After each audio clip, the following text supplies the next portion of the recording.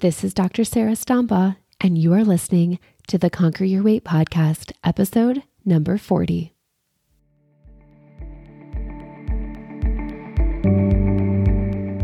Welcome to the Conquer Your Weight podcast, where you will learn to understand your mind and body so you can achieve long-term weight loss. Here's your host, obesity medicine physician and life coach, Dr. Sarah Stombaugh.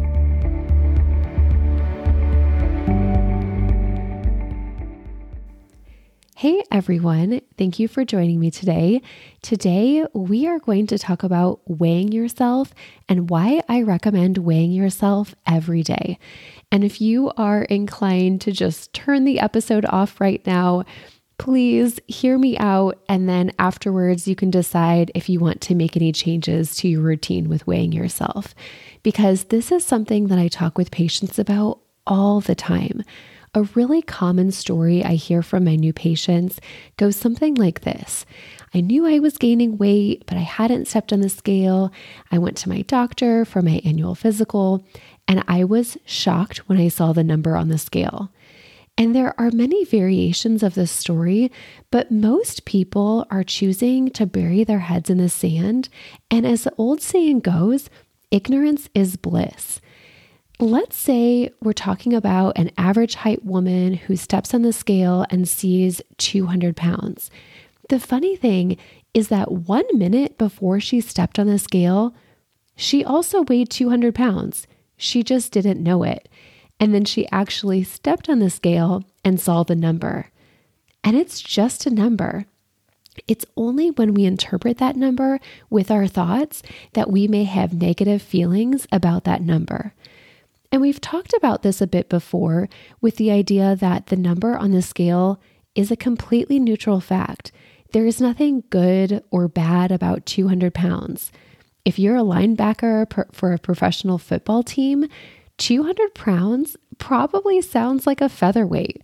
If you used to weigh 300 pounds and you're now 200 pounds, you might be rejoicing because you have already lost 100 pounds in your weight loss journey, and good for you. But if you wish that you weighed 130 pounds, in your head you probably weighed about 180 pounds, and then you stepped on the scale and saw 200 pounds, well, you probably have different thoughts about that number. You are likely to be thinking negative thoughts like, wow, I've never seen this number before. How did I let my weight get so high? How will I ever lose this weight? And it is those type of thoughts that are driving the negative feelings that you have. Maybe it's shame or guilt or embarrassment or sadness, whichever emotion or emotions are coming up for you, you weighed the exact same both before and after you stepped on the scale, but it's only afterwards you have the negative feeling because of how you're interpreting that weight. And it makes sense. For that reason, of course you would avoid getting on the scale, let alone maybe comments that are inadvertently made by the medical staff. We have our own internal bias, and we often have a long history of negative thoughts and negative feelings every single time you step on the scale. So why would you want to step on the scale? Why would you want to weigh yourself if it meant that you were guaranteed to feel so darn bad about yourself afterwards? So here's what I want to offer you, which is that all of those thoughts are completely optional. And therefore, all of those feelings are completely optional too. And a lot of people don't believe me when I say that, and that's okay. But let me tell you a bit more. You might not feel happy when you step on the scale. That doesn't have to be the immediate reaction that you have, but it is possible that it doesn't have to be so negative, maybe even a neutral type of thought. So imagine that same woman. She's average height, she weighs or wishes she weighed about 130 pounds, figured it was closer to 180, and now she realizes she weighs 200 pounds. She stepped on the scale at the doctor's office, and now she knows. A thought like, okay, now I know, may be really empowering because now she knows she weighs 200 pounds. She may realize, wow, it's time to make a change. And that drives an entirely different sets of actions and the results she gets in her life. And it's not about just stepping on the scale once. It's about stepping on the scale over and over again. For one, weighing yourself regularly is going to eliminate the shock you experience each time you step on the scale.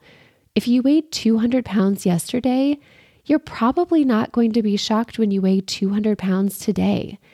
There may be negative thought patterns and feelings that are coming up, but surprise or shock does not have to be one of them. Stepping on the scale regularly or daily gives you the opportunity to practice new thought patterns like, this is good information. When we look at our weight as data, we are able to use that data to tweak our plans in order to help us have more success in our weight loss journey. And so that's where daily weighing comes in. I encourage all of my patients to keep a food log. I encourage them to track their hunger using the hunger scale, and I encourage them to weigh themselves daily. Then ideally, all of this information is stored in the Notes app of their phone so they can easily input it and they can access it anytime they need to. And when we put all of that information together, we get an idea of what is working and what is not working. We can also see that the weight loss journey is not a continuous downward slope. It is rather this jagged up and down line. Of course, the goal is that there is a general downward trend, but it can be hard to see that trend when we don't have enough data points. So often people want to put off weighing until after they've been on vacation or had a chance to regroup. And so let me give you an example of why that may not be the best idea. Let's say 1 week before vacation, you step on the scale and see 200 pounds. In that week leading up to vacation, you decide to follow your plan closely, and now your weight is 199 pounds. But you don't know that because you haven't weighed yourself. So now you go on vacation for a week and you indulge a bit more than you planned to. And now your weight is 202 pounds. But again, you don't know that because you haven't stepped on the scale. And you come home and you know your weight is probably a bit up because of the decisions you made over the last week. And so you decide, okay, this week I'm really going to get on track and then I'll weigh myself at the end of the week. And so for that week, you follow your plan really closely. And now 3 weeks has gone by since you last weigh yourself. You step on the scale and it says 200 pounds. And you are feeling so frustrated because you haven't lost a single pound. Does that sound familiar? The interesting thing here is that if you had been weighing yourself daily, you would have seen that while you were following your plan closely, you lost 1 pound the week before vacation and 2 pounds the week after vacation. And when you're doing what you actually said you were going to do, when you stick to your plan, it was actually working. But instead, you get frustrated because you work so hard and it's not paying off. You're still seeing the same number on the scale. The alternative could look like this. A week before vacation, you weigh yourself and see 200 pounds on the scale. You weigh yourself first thing in the morning, naked, right after you've gone to the bathroom, as you do every morning.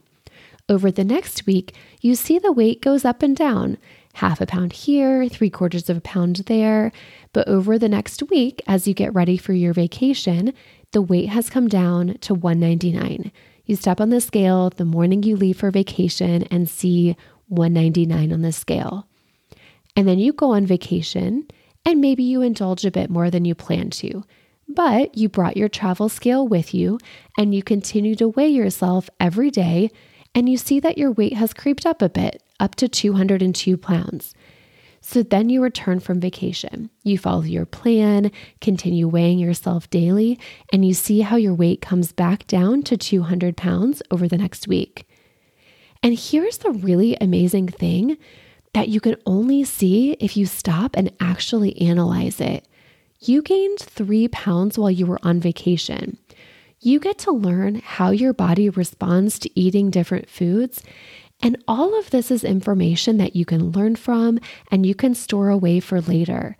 You may learn things like Isn't it interesting? I woke up 1.5 pounds heavier after I had that really salty meal for dinner. When I eat all this salt, I retain water. Or more globally, looking over the whole week. Okay, I see I chose to have 4 desserts over the course of the week. And when I choose to have desserts that many times, I will see the number on the scale increase. And you can use all of that information to make your future plans. And all of that is only available to you if 1, you acknowledge your weight with regular weighing, and 2, you stop and analyze and learn from the past. So often we're quick to move on. We pretend that we're forgiving ourselves, that we'll do better next time, but we actually are just sort of burying our heads in the sand, pretending that it didn't happen. But when you can instead go back, review the situation with curiosity, it is amazing the lessons we can learn. And over time, you can use all of this information to plan not just your weight loss journey, but your weight maintenance journey, which arguably is way more important.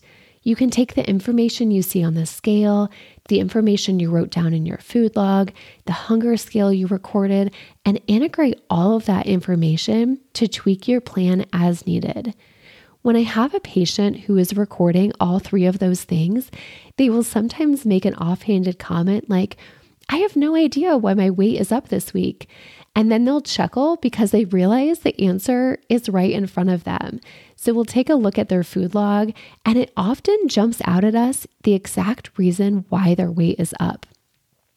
Getting comfortable with the scale is one of the most empowering tools you have available to you.